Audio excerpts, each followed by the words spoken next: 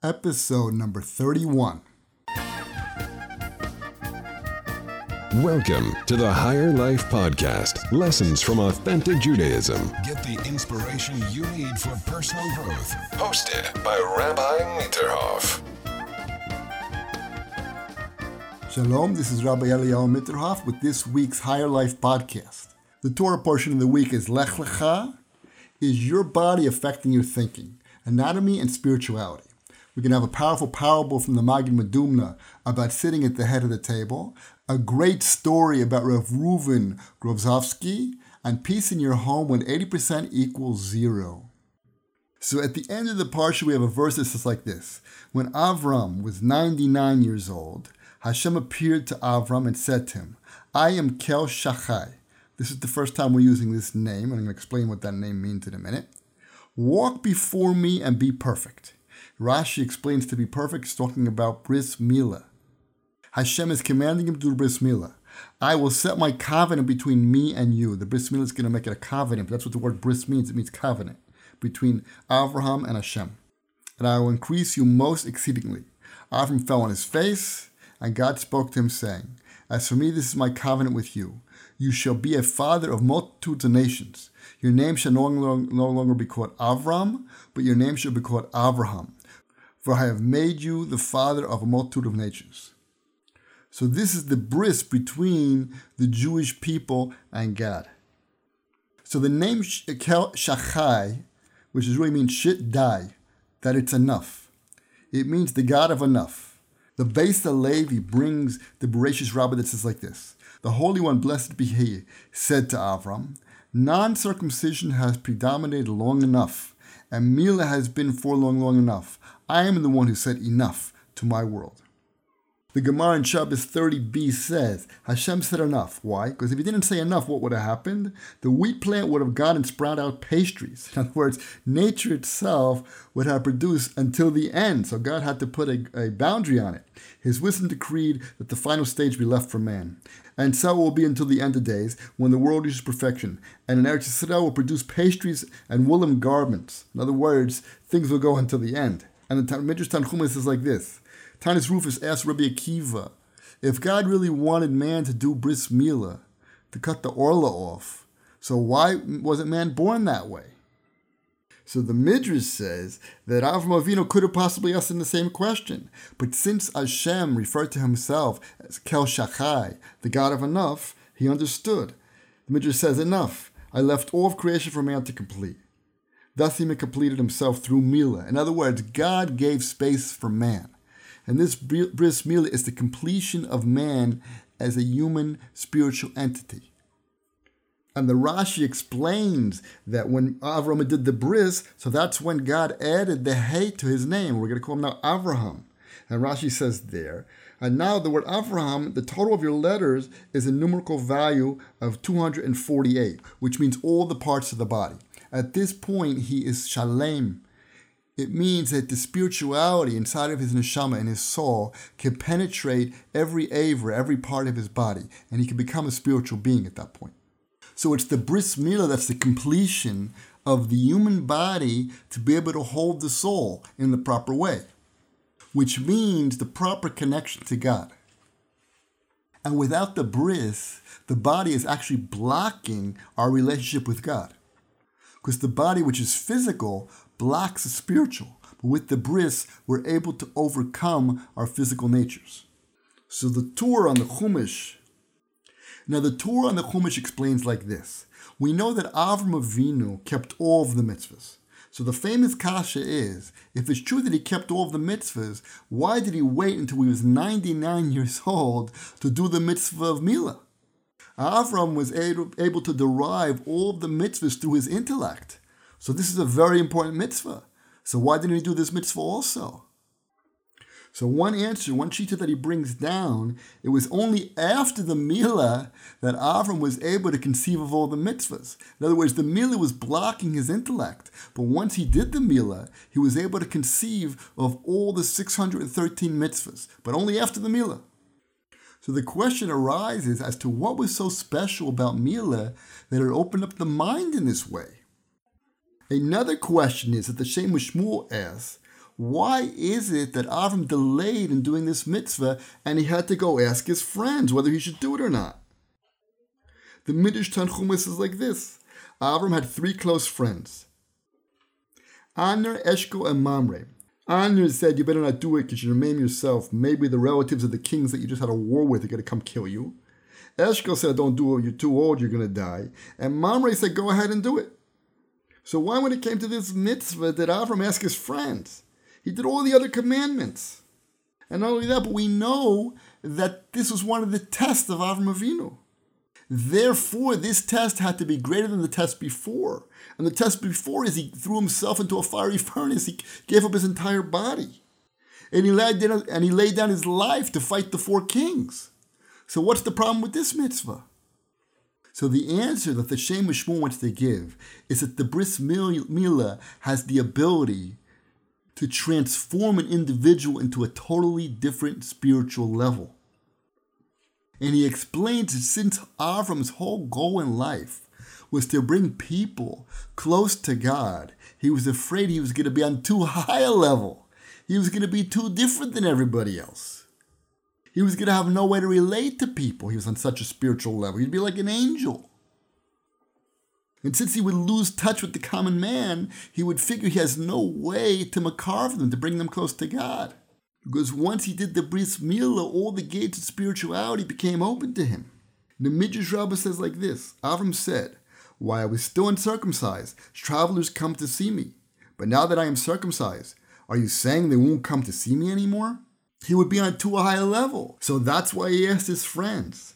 Once he saw that Mamre said it was okay to go and do it, he sees that people can still relate to it. He said, okay, I can still affect the common person. They're still going to come along to Yiddishkeit. They're still going to convert, even if they have to do Milah. And even if I'm already on this high level, I'll still be able to bring them close. So the Malbim explains that the Hey in Avram's name added the ability to reach Hamon, the multitude of people. The Bris gave him the ability to have greater influence on more people. That's what the Pesukim say. And before Avram had the Bris Milah, we see in the Pesukim that he fell on his face. When God came close to him, he wasn't able to stand. That was before the Bris Milah. And at the very end of the Parsha, Hashem used the name Elokim. Why, the Malbim explains? Because the Elokim is the only name that can be used as a possessive. Where we know Elokei Avraham, Elokei Yitzchak, Elokei Yaakov, the God of Avram. This meant that Avram was able to have a much deeper, greater relationship, closer. He was able to stand and be close to God. The pasuk said God spoke with him rather than to him. God was with him after the bris. This was the unique covenant. The word bris means, again, covenant. This was the covenant between man and God. And he goes on to explain that removing the orla, removing the skin from the aver, affects the thoughts, the emotions, and the actions of a person. It makes him more spiritual and less likely to be swayed with material desires. Because we know that the bris itself is on the place of the material desires. It says, you shall circumcise all males. The entire male being is now going to have a different mahus, a different essence. And this set the Jews apart from the rest of the world. Now, what I want to bring out here is we see that the body itself is an ikuv, a deterrent to spirituality. If the body's not in the proper way, you can't have spirituality. And this applies to other aspects of Judaism. For example, kashrus. We know that if you eat treif, it's matamtem the leiv. The leiv becomes impure. And then the thinking becomes impure. Or another example is netilas yadayim. In the morning, you're supposed to wash your hands 3 times to take off the tumah, the impurities that came upon you when you were sleeping. Because when you sleep, your shama leaves your body. And it's like you were dead. You have the tumah of like a dead person. You have to remove that from your hands in the morning. It says the Chazal, if a person doesn't wash his hands in the morning, he's going to be scared. He could become a meshigana. There's all these different things that we do physically that affect our spirituality. It affects our menuchas nefesh, our peace of mind. It affects the way we think. Religious Jews go to the mikveh. When they go in the mikveh, they take the impurities off of their body. Why the body? Why can't it be spiritual? What does that have to do with my body? No, the body is the thing that's stopping you from having feelings and thoughts of spirituality. You could only go so far. Avram was only able to go so far as long as he had the milah. But it also applies in day-to-day life. Kashrus, netilas yadayim, going to the mikveh. The Ramchal says like this: the two are in a constant state of battle. If the soul prevails, it not only elevates itself, but it elevates the body as well. In other words, if you're able to clean yourself up and express your soul, your neshama, through mitzvahs, you're going to actually start to purify your body. And it's self-perpetuating. The more pure your body becomes, the more holy your body becomes, the more holy your thoughts will be, which can help you again to lift yourself to new levels. On the other hand, he says, if he allows the physical to prevail, then besides lowering his body, he also debases his soul. He continues later and says, as the soul continues to participate in good deeds, it should likewise be able to spread out and radiate, thus purifying the body. The mitzvahs purify your physical body. We know stories, we know that tzaddikim, righteous people, they don't rot in the grave. There's a famous story of the Chida, which is very recent. They dug him up and brought his body to Eretz Yisrael. His body was still intact. How can it be? The answer is the body has the ability to either bring the soul down, or the soul has the ability to bring the body up and make the body into a spiritual entity. And in theory, it's a miracle b'klal that we can understand one word of Torah, a word of God. How can a word of God penetrate into a physical body? We're physical. How can we have any glimpse of spirituality? But through God's chesed, He made it that we could have spirituality. Now, if we take that spirituality and we extend it, we're going to affect our bodies. And we affect our bodies, we affect our minds. This is a very, very important principle. People say, why don't I feel spiritual? Maybe you didn't do netilas yadayim. Or why don't I feel holy? Maybe you're eating treif. And this is what outsiders of Torah don't understand. What's the problem? You just read the books and you understand what it says. It's not true. If a person is tameh, a person is physically impure, he will not understand what's being written in the Torah. Not only that, it also applies. The Torah learning itself is purifying the body. By sitting for hours and not sleeping, pushing sleep away from your eyes, and sitting and learning, it's physically exhausting. But that learning of the Torah, which is spiritual, is going to affect your body. The effort that you put into the learning is making your body more pure, which makes your mind more pure. And this is why the conservatives don't understand. They start changing the rules. What do you mean? Did they put thousands of hours into learning? Or no, they've already let go of so many things for the sake of comfort. And they're eating who knows what. Their wives are not going to the mikveh. So what do you expect? Of course, their minds are going to lead them in all kinds of weird ways. It's the antithesis of Torah.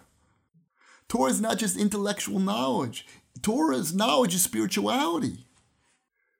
And now there's a whole fight going on. The conservatives want to change in Eretz Yisrael the rules of conversion.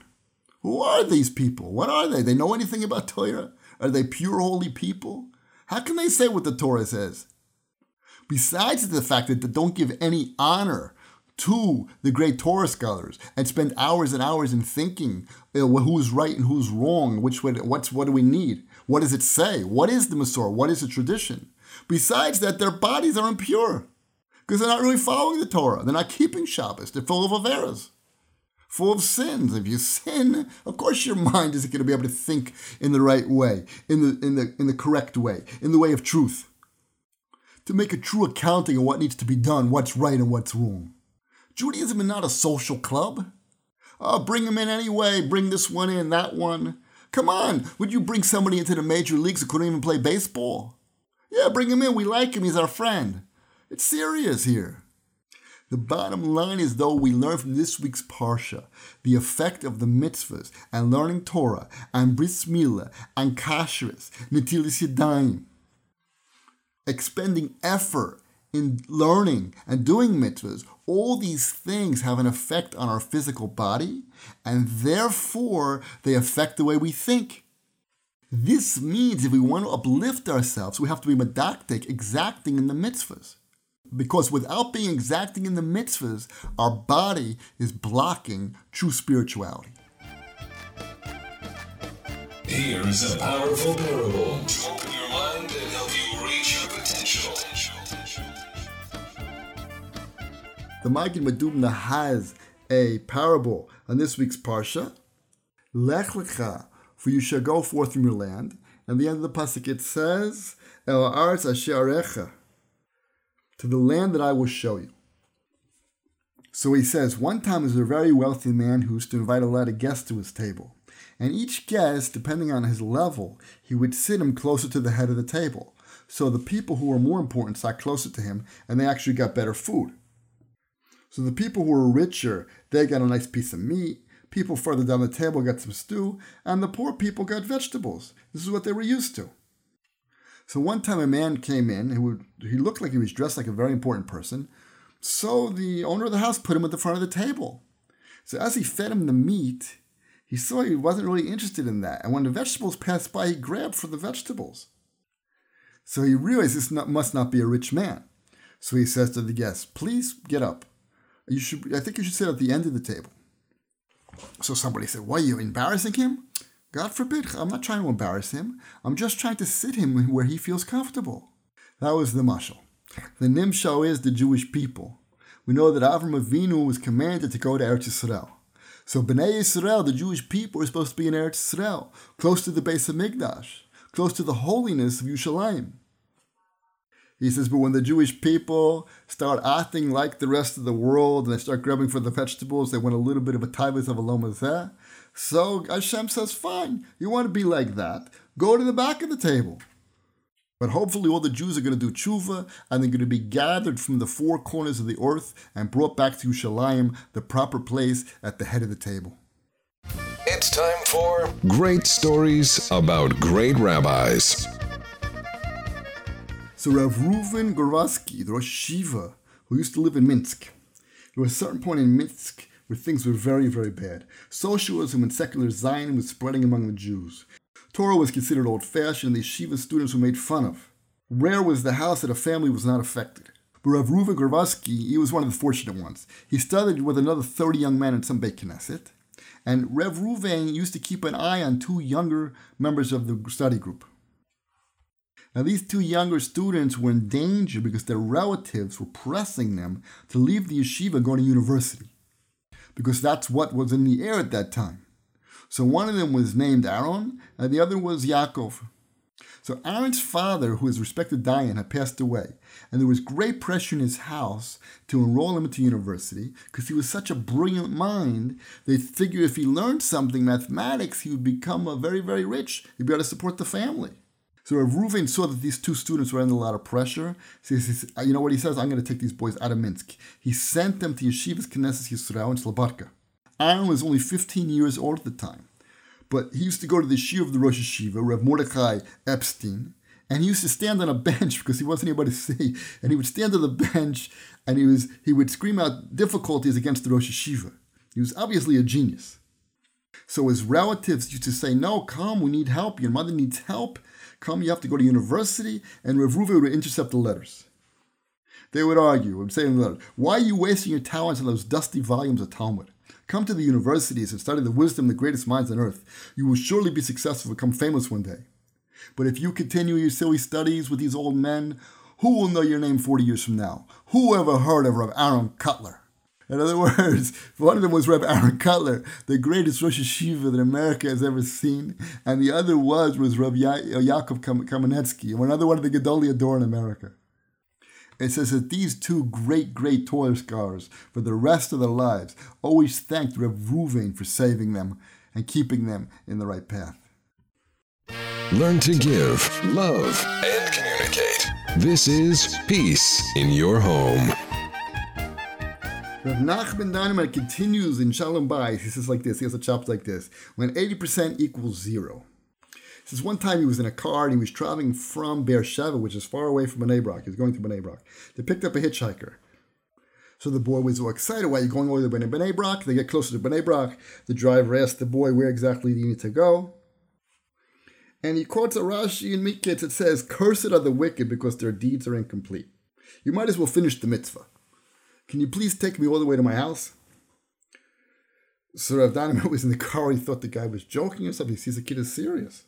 So the driver said, listen, I'm sorry, it's not possible. He says, what do you mean? If you drop me off here, I have to walk 1.5 kilometers by foot. Driver said, there's nothing I can do. We opened the door, let him out. He says the boy stumped away, slamming the door behind him, not even saying a word of thanks. He drove him all the way from Beersheba to Bnei Brak and didn't even thank him. Why? Because he was missing a kilometer. In other words, he was saying, listen, I want 100%, I don't want anything. He said this could also happen in Shalom Bayis. Let's say, for example, the husband asked the wife, please call my mother today and give her a message and deposit this check in the bank. So he gets home. He says, did you call my mother? He says, oh, yeah, I forgot, I'm sorry. Did you make it to the bank? Yeah, I got there, but the bank was closed. So the husband says, what did you do today? This is the worst thing that a husband could say. What do you mean, what did she do today? She got up at 6 o'clock in the morning. She went to get grocery shopping. She cooked. She woke up the kid. She sent him to school. She made sandwiches and snacks. She made breakfast for him and for her. She went to work, came home, took care of the kids again, feeded them again, washed the dishes, washed the floor, put 2 loads of laundry in, folding, ironing, bathing the children, putting them asleep, and all this is zero? What do you mean, what did I do today? He says, at that point, no apology is going to help. He says if a person thinks that 80% is zero or 90% is zero, he should not even think of getting married. Now, there's another aspect.